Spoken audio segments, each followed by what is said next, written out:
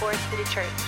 Anyone and everyone. You know, I'm so excited that we've been journeying through Acts together. And if you haven't read all or caught up, you should go to the podcast and get caught up on where we are, because over the last few weeks, there's been a turning point. But this week, honestly, Acts chapter 10 is where we're at. So if you have your Bibles, you can bring them out. This is like a really big week in Acts.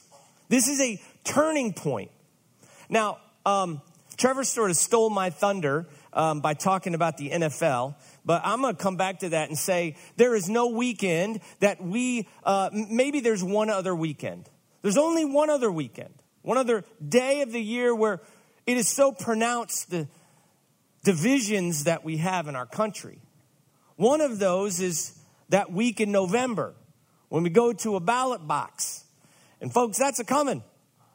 And the reality is we reel and feel the divisions that are in our world, but I think that pales into comparison on the kickoff for NFL weekend. Am I not? How many Bears fans do we have in the house? Now, how many Packers fans do we have in the house? How many Broncos fans do we have in the house? Just me? The divisions are real, right? No, like we play around, but the divisions are real in the world that we live in. And in Acts chapter 10, we began to see a vision that looks different. Now, the BBC just recently did this whole poll where, I think oftentimes we think that the problems we have here in the United States, it's just us, right? But the truth is, BBC did this poll. They polled 20,000 people from around the world.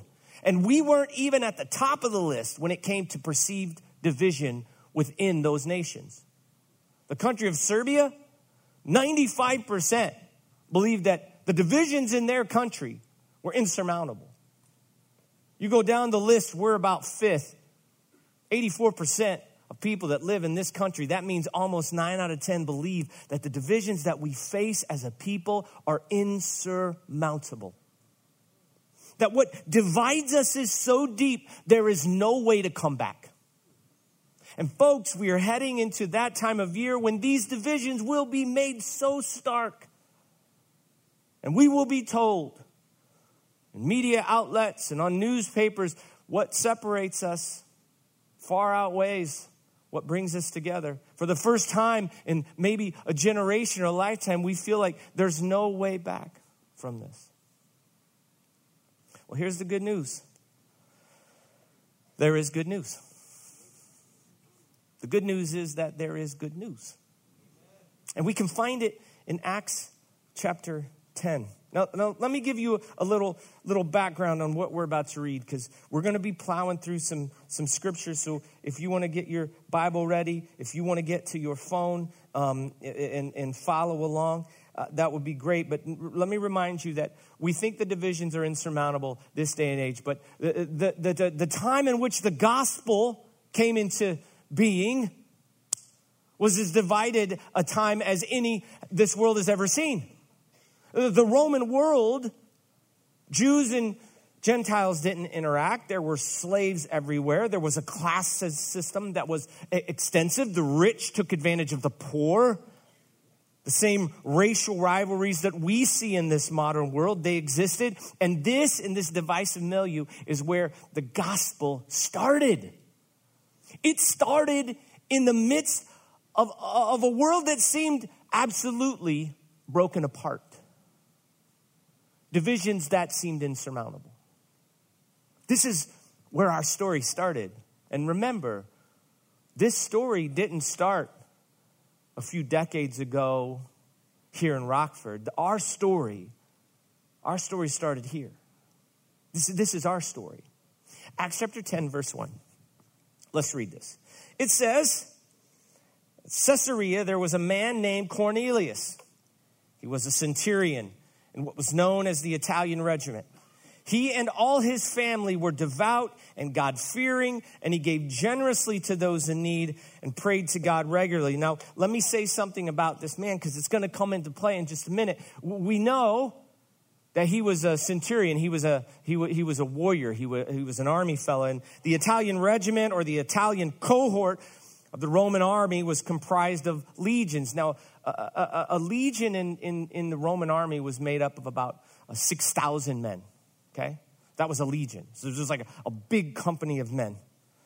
These legions were then comprised of these cohorts, and those were about 600 men per cohort. And then centurions were the officers who were in charge of about 100 men. So 60 centurions per cohort. All right, so that is who this man is. Long line of discipline, right?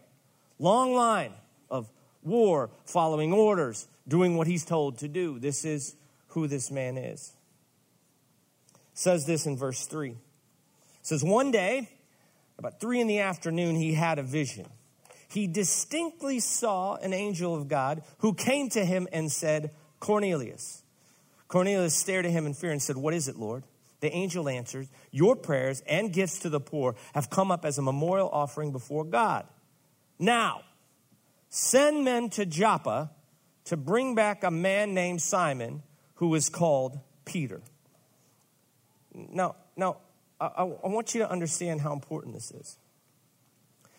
Now, centurions were known as the backbone of the Roman army, and the reason why they were thought this way is because they followed orders to a T, right? Like good soldiers, when they're told to do what they're supposed to do, they do what they're told to do. Do you notice? God didn't ask him to do anything. You notice that? He didn't say, what do you think, Cornelius? What do you think? Should we go down and meet this man that you have no idea who it is? Should we send some men down that way? What do you think? Because on the surface, this doesn't make any sense, right? Cornelius is like, I don't know who this guy is. What do you mean? He doesn't argue with God. He just says, sure. It says in verse 7, when the angel spoke to him and had gone, Cornelius called up 2 servants, a devout soldier who was one of his attendants, and he told them everything had happened, and he sent them to Joppa. Now, let me say something. Let me pause here. I thought about the disposition of Cornelius, and I thought about how we work as human beings. Most of the time, when God asks us to do something, we are in the business of answering with what I think is probably one of the more problematic consonants in the letters of the alphabet. You ever thought about this? When God asks you to do something you don't understand, you do what my kid does whenever I ask him to clean his room. You ask why, right? When you don't know what God's up to, our first response is often, why? Why you want me to do that? Why in the world would I do that? Why would I show up at church? Why would I give of my time and my effort? Why would I do this thing that makes no sense? It is oftentimes the first response. When God asks any of us to do things, we say, why? When in reality, the start of what was a brand new movement, and what you have to understand is this little thing that happened seems so irrelevant. So what? God spoke to some centurion somewhere, and he said, okay, big whoop. You don't understand. If that's your response to this passage, then you don't understand. It is his response is why you're even sitting here.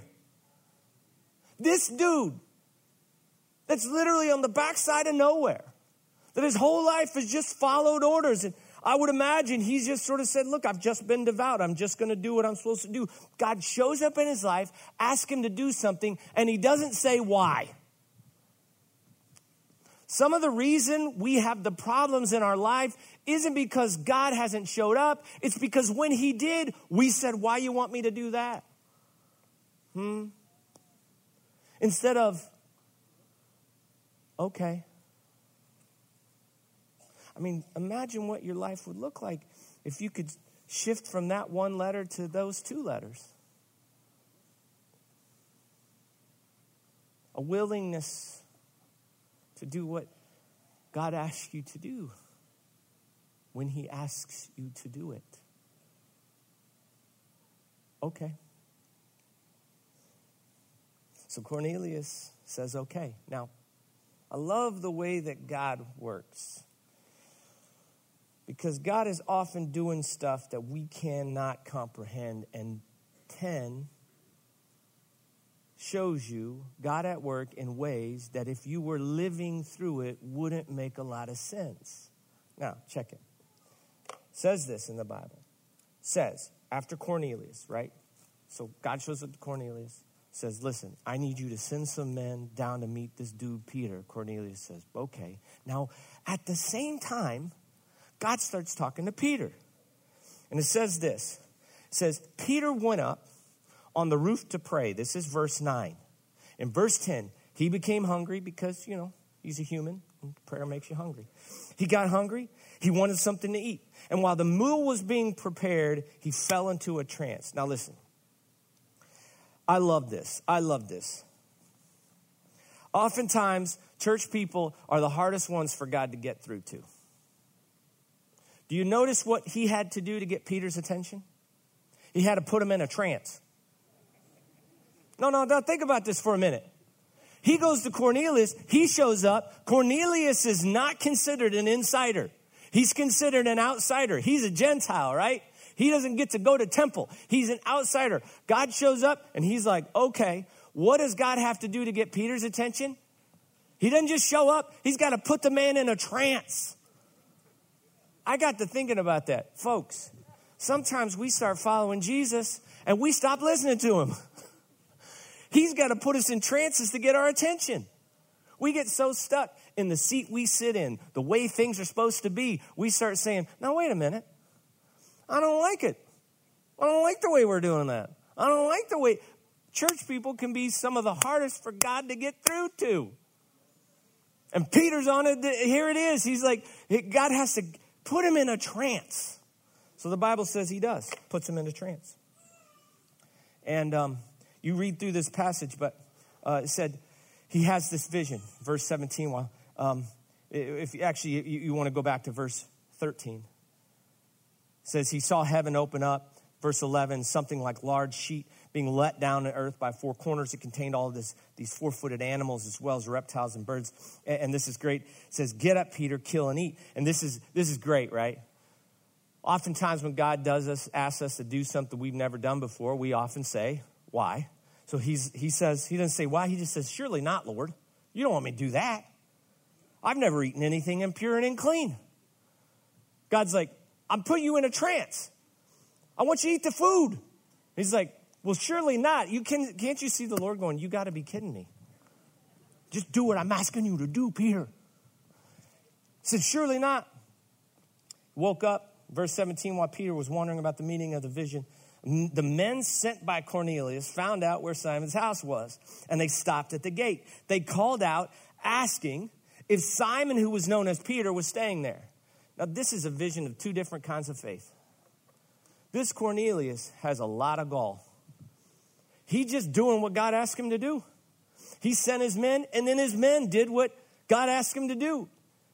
Just showed up, calling out for some dude named Peter. Why? Because God told me to come here and find some dude named Peter. Is there some dude named Peter here? Obviously, you don't think that's as funny as I do, but I think it's hilarious.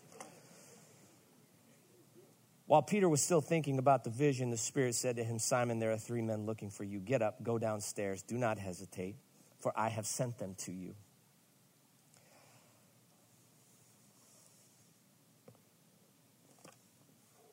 You know, it's interesting because I was thinking a lot about this passage. And I was thinking a lot about how often for us as followers of Jesus, it takes so much time for us to register like what God's up to. Now think about this. Here's Peter. This is who he's going to build the church on, right? We'll build the church on this man.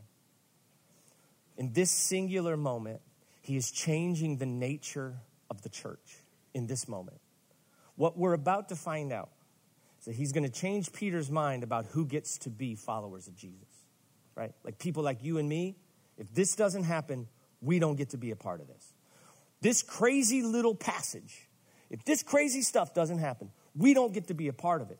But here's what's crazy. He had to go through all this trouble to get Peter's attention when from the jump, this is what Jesus has been preaching. Remember, Peter followed around Jesus. So it isn't like in Acts chapter 10, a new idea about this church that would include everybody came into existence. Jesus had been preaching this. Peter followed this dude around. Look at what Jesus says. John 17, verse 21, it says, as you, Father, are in me, and I am in you, may they, he's praying this aloud. His disciples have seen him live this for 3 years. May they also be in us, so that the world may believe that you've sent me. Now check this out. It says, the glory that you have given me, I've given them, so that they may be one. This has been Jesus' message. And I thought, isn't it true that followers of Jesus, oftentimes we miss the point? Like we can follow Jesus really closely and miss the point. Because this is Peter. This Peter had to be sent into a trance. He followed Jesus. He knows who he is. He's a disciple. And yet when he starts to build the church, he falls back into some of the same things he had done before. And Jesus was setting up something so fundamentally different. Now you have to remember, this would have challenged everything Peter knew to be true, right? What Jesus was doing is leveling the field. No more social status, no more tables and no more spaces that were defined by ethnicity or how much money you had or where you grew up. He said, we are going to have a new kind of kingdom where the only thing that unifies us, it's not a country, not a flag. The common bond wasn't blood or family. It was the cross. The cross.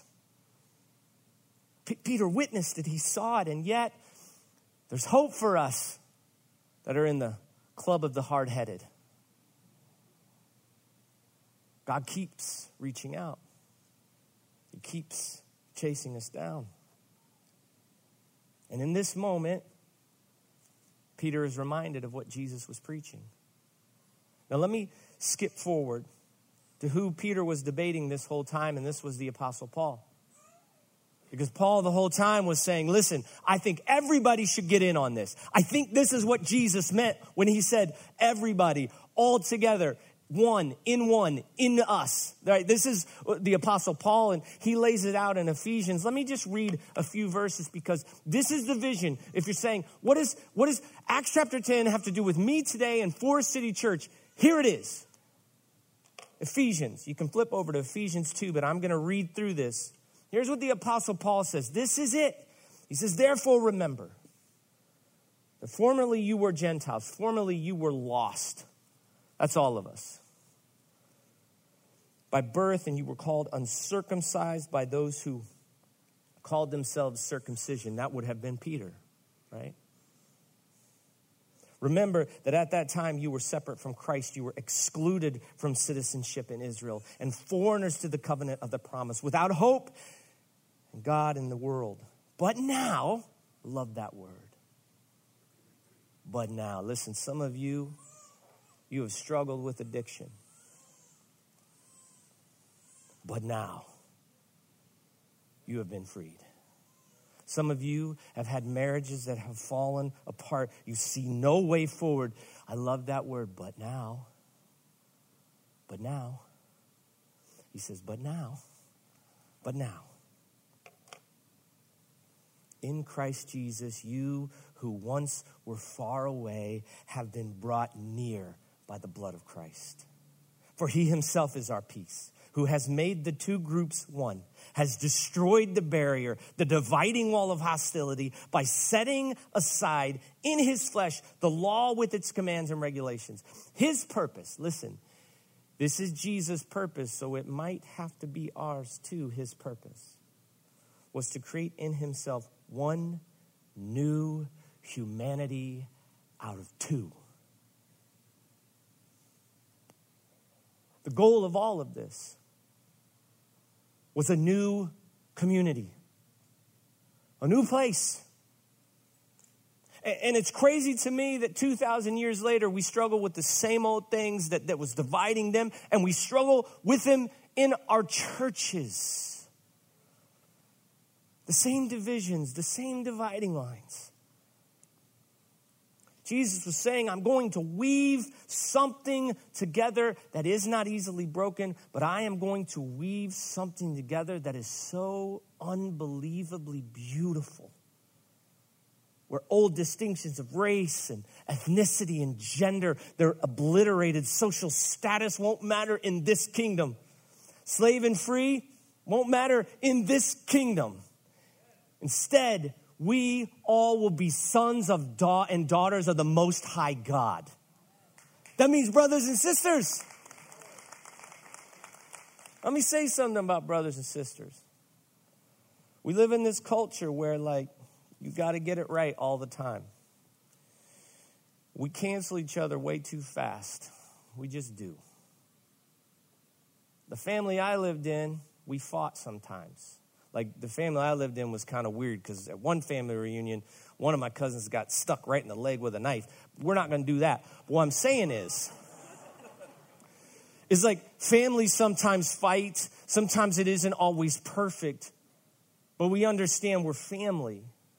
See, what Jesus was setting up was a new family. One that wasn't predicated on our sameness. See, this is what divides us, is when we get into these moments where we feel threatened and we feel afraid and we don't know what we normally do. It's because it's biological in us. We run to places that look just like us because we know, well, maybe it will be safe there. So we create these spaces of sameness. And these spaces of sameness actually make us less safe. Because I stand on this side and you stand on that side. And as our sameness becomes more accentuated, we fear more what's going to happen. And the divide grows and grows. And Jesus from the jump was saying, don't you understand? I'm going to take all that away. In this kingdom, shouldn't be built on sameness. We should celebrate the fact that we look different.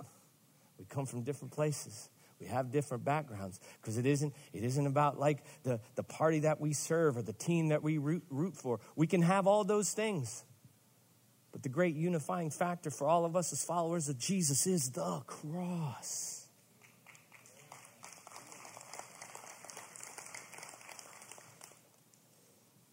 I have to cook, so I got real excited about this message. In verse 15, I'm going to read this and then we're going to close. I love in verse 15, I go back. God says to Peter, hey, don't call anything impure that God has made clean. He's saying, I'm about to set up something new, Peter. I'm going to reconcile these divisions. I'm going to reconcile. It is at the heart of the gospel. In fact, from the day that I came here, as your pastor, the dream that I have had is a church that understands this, Acts chapter 10. That the greatest apologetic for the veracity of the gospel and that the cross actually works isn't just the fact that individually neat things are happening in our lives. That's important. But what happens when communities come together that don't look like each other, that hadn't hung with each other. When people walk by and look at our church and go, dude, how in the world do all you crazy people all hang out together? The answer is singular. It's Jesus. It's just Jesus. Right? It's just Jesus. It's just Jesus that reconciles Packers and Bears together, right? It's just Jesus that does it. Some of you are like, some stuff's unreconcilable. But listen to what Revelation 7:9, this is a picture of what we're trying to build. This is the community that Jesus sets up. It's a vision of heaven. Listen what it says. After this I looked, and there before me was a great multitude that no one could count. Now listen, every nation, every tribe, people, and language standing before the throne, before the Lamb. Now listen. You don't want to get to heaven, do you? and for the first time see that group, right? You don't want to wait till then, do you? You don't want to get there and went, well, golly, I didn't know it was supposed to be like that down back there on earth. No. See, this is what we're trying to do when we say life together. This is what we're trying to do when we say, no. What we want you to do is walk around and meet some people you never met before. When we say we're trying to build a church that looks like this community, it's not because it's a neat idea. Trust me, this is really hard. It's because it's gospel. And from my vantage point, we do not have a choice. This is what the cross does. And I love in Acts 10, verse 34 and 35, when it says, and now I realize how true it is. This is Peter. God does not show favoritism, but he accepts every nation and one who fears him and does what is right. In this moment, God does all these things, and Peter, even though he's been around it for so long, he has an awakening. And what I'm praying for is that if you've been walking through life and maybe you haven't quite understood how Acts 10 applies to you, that we all have an awakening to this. This is the point. I want you to come to church and enjoy the music. That's really important. And I want you to come and not be bored by the preaching. That's important. But ultimately, the reason why we do church is because at the end of the day, Jesus says, listen, this church that I'm going to build, this thing, it's going to transform communities. Listen, he wrote this before the United States existed. Okay, so I just want to be clear. Okay, so this happened well before us. So that means like this supersedes all the stuff we're trying to do with politics.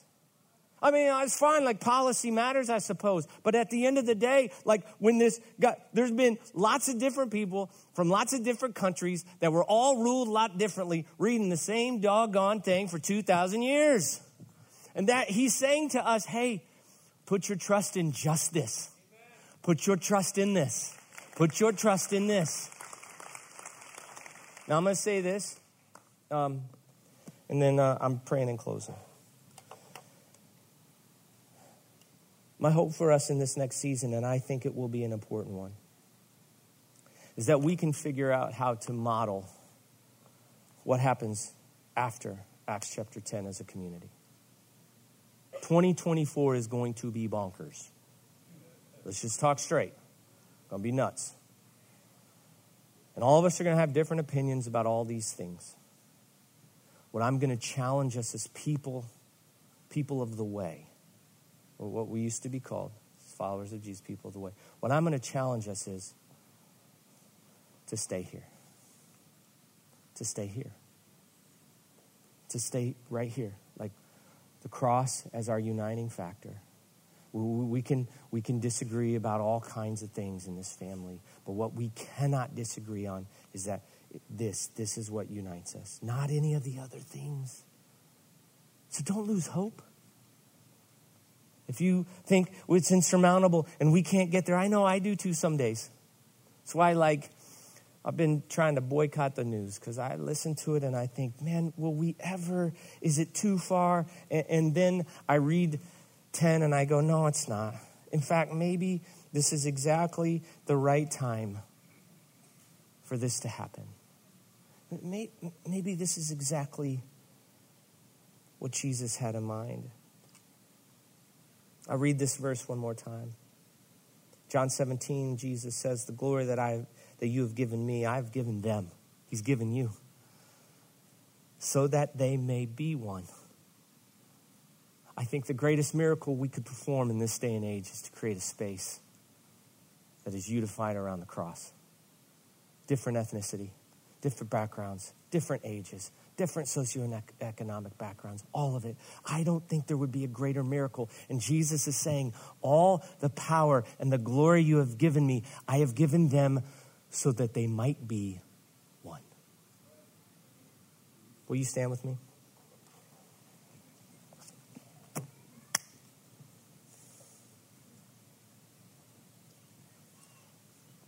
Will you pray with me? Father, may it be so. May it be so in this space. May we be a people who are so enamored by the cross that all the other differences fade away. That we are so united by what you did, Jesus, that that's how we see each other. Children of yours, brothers and sisters of the Most High God. We pray all this in Jesus' name. And everybody said, amen.